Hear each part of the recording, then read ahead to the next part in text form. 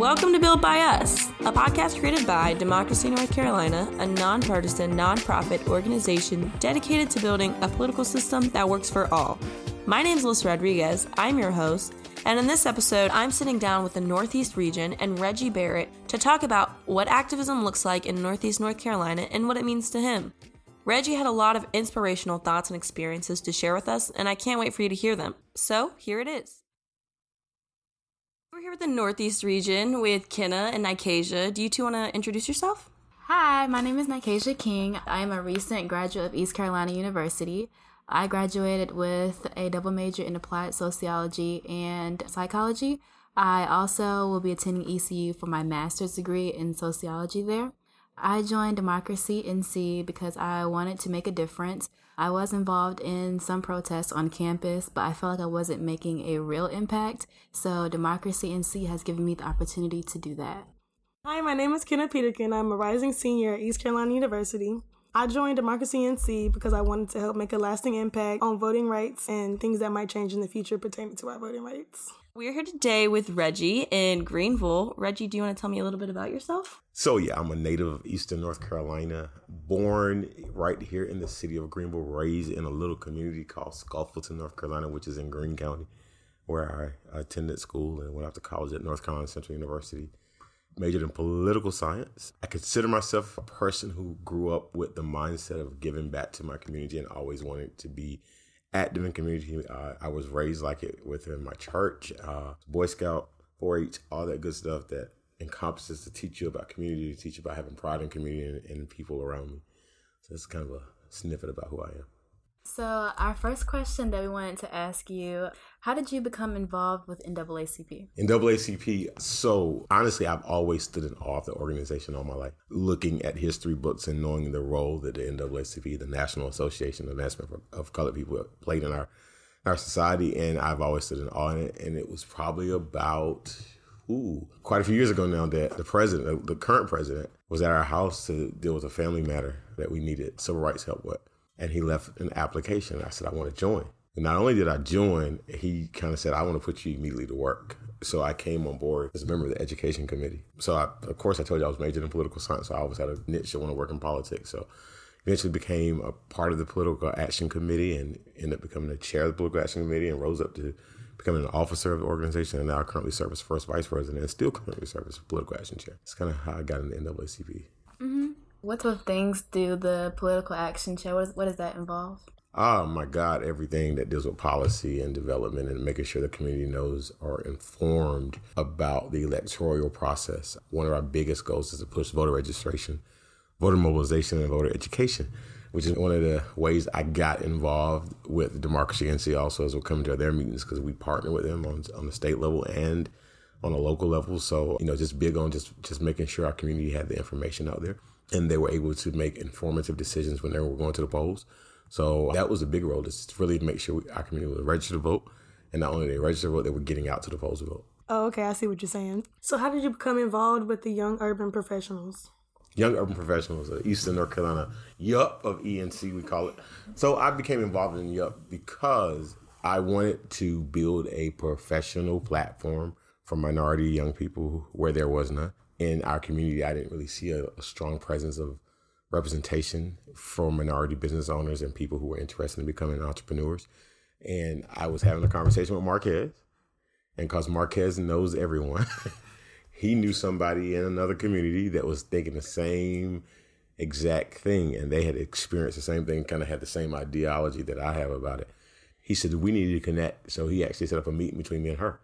And so it just kind of started, it just kind of blossomed out of a meeting, and we became the first officers, including Marquez, and kind of built that organization from ground up. Now it's a full nonprofit, and we meet monthly. We do a lot of great events. In fact, they did something yesterday down in New Bern. Most of our officers live out in New Bern, and the rest of us live on this side.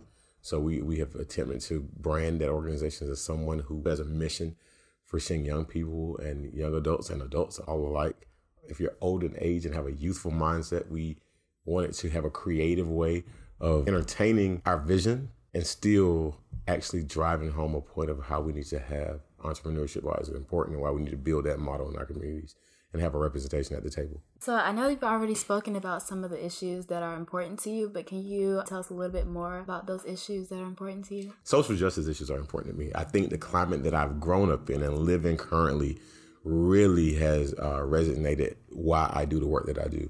If you want to be truthful, I woke up this morning burdened and really troubled about the rally that took place here in Greenville, North Carolina last night. And I realized that I wanted to live in a country that upheld the Declaration of Independence opening statements that, we should hold truth, self-evidence that all men are created equal. And we have the right to life, liberty, and the pursuit of happiness. And I think that those words itself let me know that I believe in something greater than what I see. And I have always pushed to work for the greater good of humanity, for the greater good of my fellow citizens. And so with that cause, whatever issues that support progressiveness and support inclusiveness matter to me, from education to healthcare to women's rights to LGBTQ rights to rights for people of color to immigrants' rights, whatever you list, they're important to me because it's a part of this whole human race that we call people and that we love, and we want to see them shine, and we want to make sure that our community is inclusive of all those folks. So that's what's important to me. Yeah, I totally agree. So how does your involvement in those two organizations that you named help you address these issues? Particularly the NAACP has a platform. For over 110 years, they've been fighting for civil rights and equality and justice. So it clearly had a platform that was already established. Coming into the NAACP, in the work that I did on the local level and actually, going to some of the state conventions and the state rallies and things, I think what really empowered me when I met folks who had a natural niche for this fight for freedom.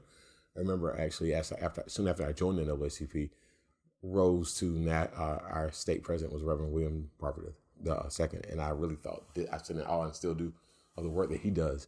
And, the map that he laid out for our state and for, folks who were trying to build this progressive movement and build a model that was going to be inclusive of all people, like I said earlier. So that really kind of just motivated me to want to do more, right? Motivated me to want to get out there. And I still feel like there's so much more that I'm not doing. There's so much more that I can do. And I think he and others that I saw, going around the state and, traveling different places and actually, seeing that we have come so far, but we yet have so far to go, kind of keeps me on point with there's so much I can do. I go home and think about this every night. And a lot of my brothers and sisters in the communities, we talk on a regular basis. How can we be agents of change? How can we continue to build this model to work for all people? Reggie, so both of the work that you do in these organizations is really important. Why is it important that organizations like this exist in our community? The late Mr. D.D. Garrett used to say that until we have eradicated our society of injustices, the NAACP can't go out of business. It's still relevant, until we see change, until everybody's inclusive of all people, no matter what race, creed, or color, no matter what of their sexual orientation, no matter what place they come from, socioeconomic status, or what.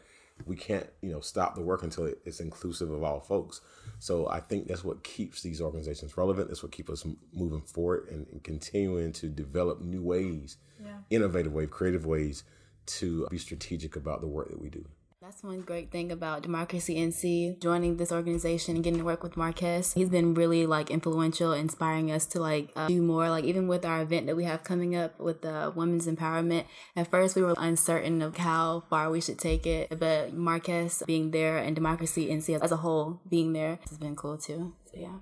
Are you involved in any other organizations that you like to talk about? There's a lot of other organizations I work with, but typically around the same model. Around collective organizing, around, just being a part of something that's greater than me.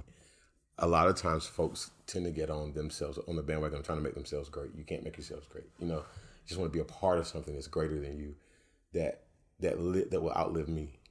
That you do the work that will outlive you. We talk about folks that we study in history that has been dead long and gone, and we don't, we never see again on this side. And we say, hey, man, their impact is greater than them. Because we're still talking about him today. We still talk about Dr. King. We still talk about, I was quoting one of his quotes this morning about standing on the right side of justice. And I thought, wow, it's as relevant today as it was over 50 years ago. It's as relevant today as it was back then in the 60s when we thought, they were making great and significant changes in our society. So yeah, that's kind of how that goes. I really believe in that. The organizations that I work with outside of these two is paramount to everything that I do. I'm a servant, and that's what I feel like I was called to do. That's what I was brought into this world to do, is serve for the greater good. Yeah. Okay, so as you probably know, Nykasia and I are summer interns. So one of our main focuses for the summer was to promote our For the People campaign. One of the focusing elements of this campaign is to restore the last Saturday for early voting. So right now, people can only vote from 7 a.m. to 7 p.m. on weekdays, which heavily influences the representation of voters who are students and people of color and people who are working because they can't make the polls at those times. Another one is online and automatic voter registration. So this would allow people to update their information or change their information, anything they need to do as far as registration is concerned, so they're not turned away at the polls. And then we also have 3 other parts to our For the People campaign. Another one is the Redistricting Commission. So we're trying to get a citizen-led committee to create the maps because unfortunately, currently in the hands of lawmakers, they can be made in a biased way. So that's just an aspect of the For the People campaign. And then another one was working on the felony sentencing. So currently, after you do all your probation, pay your fees, you actually are allowed to vote again. But a lot of times there can be a lot of confusion with the individuals themselves and their probation officers on when exactly they can vote again. So this part of the campaign would just make it so that they wouldn't be charged with a second felony simply for misunderstanding the law. And then the last component of the campaign is working with getting the digital campaigns into like the modern age. So currently lawmakers have to like say that they endorse this message on TV and on the newspapers and stuff. So this aspect would just bring it into the modern age of having them have to also take credit for any ads that they have on social media and stuff as well. So out of all of these proposals, which one do you think is the most important?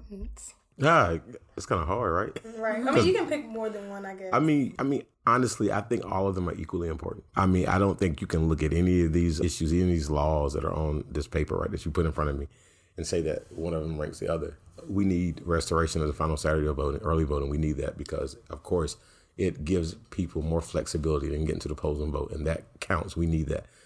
We need to make sure that felons have the right to get their votes restored and make it easy. We don't want to complicate that matter. I mean, typically it's always hard to get folks who are convicted felons and get their rights restored.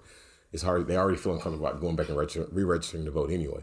So making that process even harder, making them question it would also make them doubt that whole process of actually wanting to re-register to vote. So I think that's important. And of course, who wouldn't want to make voter registration easier? We're in almost 2020 and everybody's dealing with technology at the palm of their hand. So I think having the process streamlined and much easier is very important. Same thing with digital communications. We need to be able to look at Facebook and censor what lawmakers are endorsing. And of course, the Redistricting Commission, we know that's a very important one. You know, making sure that every vote counts is very important. So I think all of them are equally important. I think this is a powerful agenda to see for the people because this is what I'm talking about. This is inclusive of all types of people, and it touches the lives of every person, every voter in our state and in our community.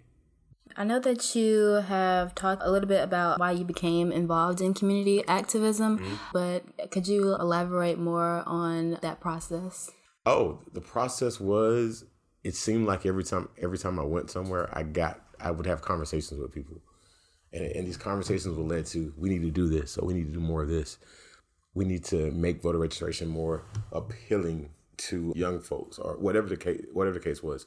So the process is like, hey, in order to do that, you got to do more work. So activism is not something that you just kind of wake up one day, I'm going to do it. It's something that you got to be committed to for a lifetime because it doesn't end. Because as much as we try to create easier ways for our constituents and our citizens to feel like they're a part of the greater good, there's always some pushback. And so we always have to be willing to fight, fight for freedom. We always have to be willing to fight to win. So yeah, activism is something that doesn't end. It actually grows. And the more you stay in it, the more it gets put on your plate. But it's not a bad thing. It's really rewarding at the end of the day.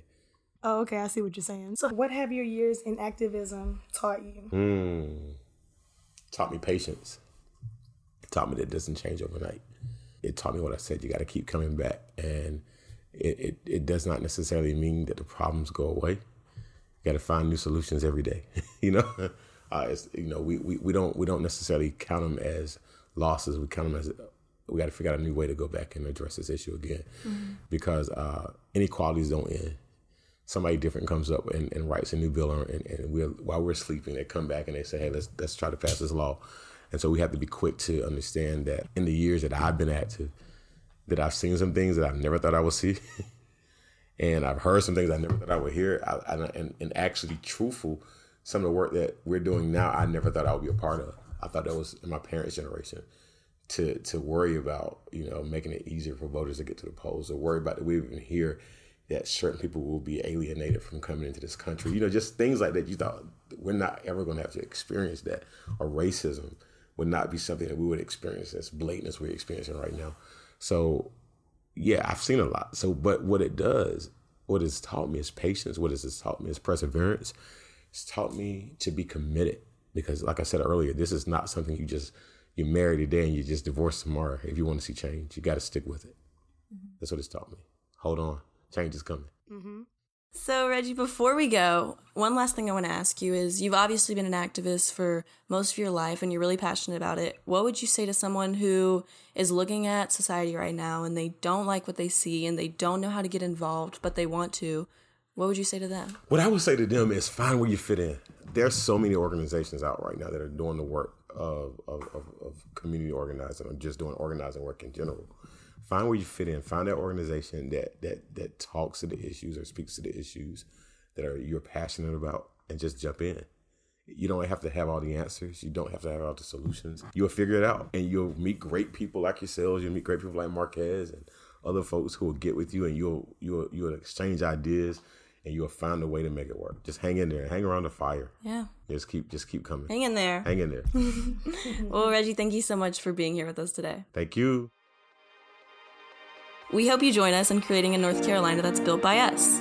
Thanks for listening to this podcast made of, by, and for the people. Bye.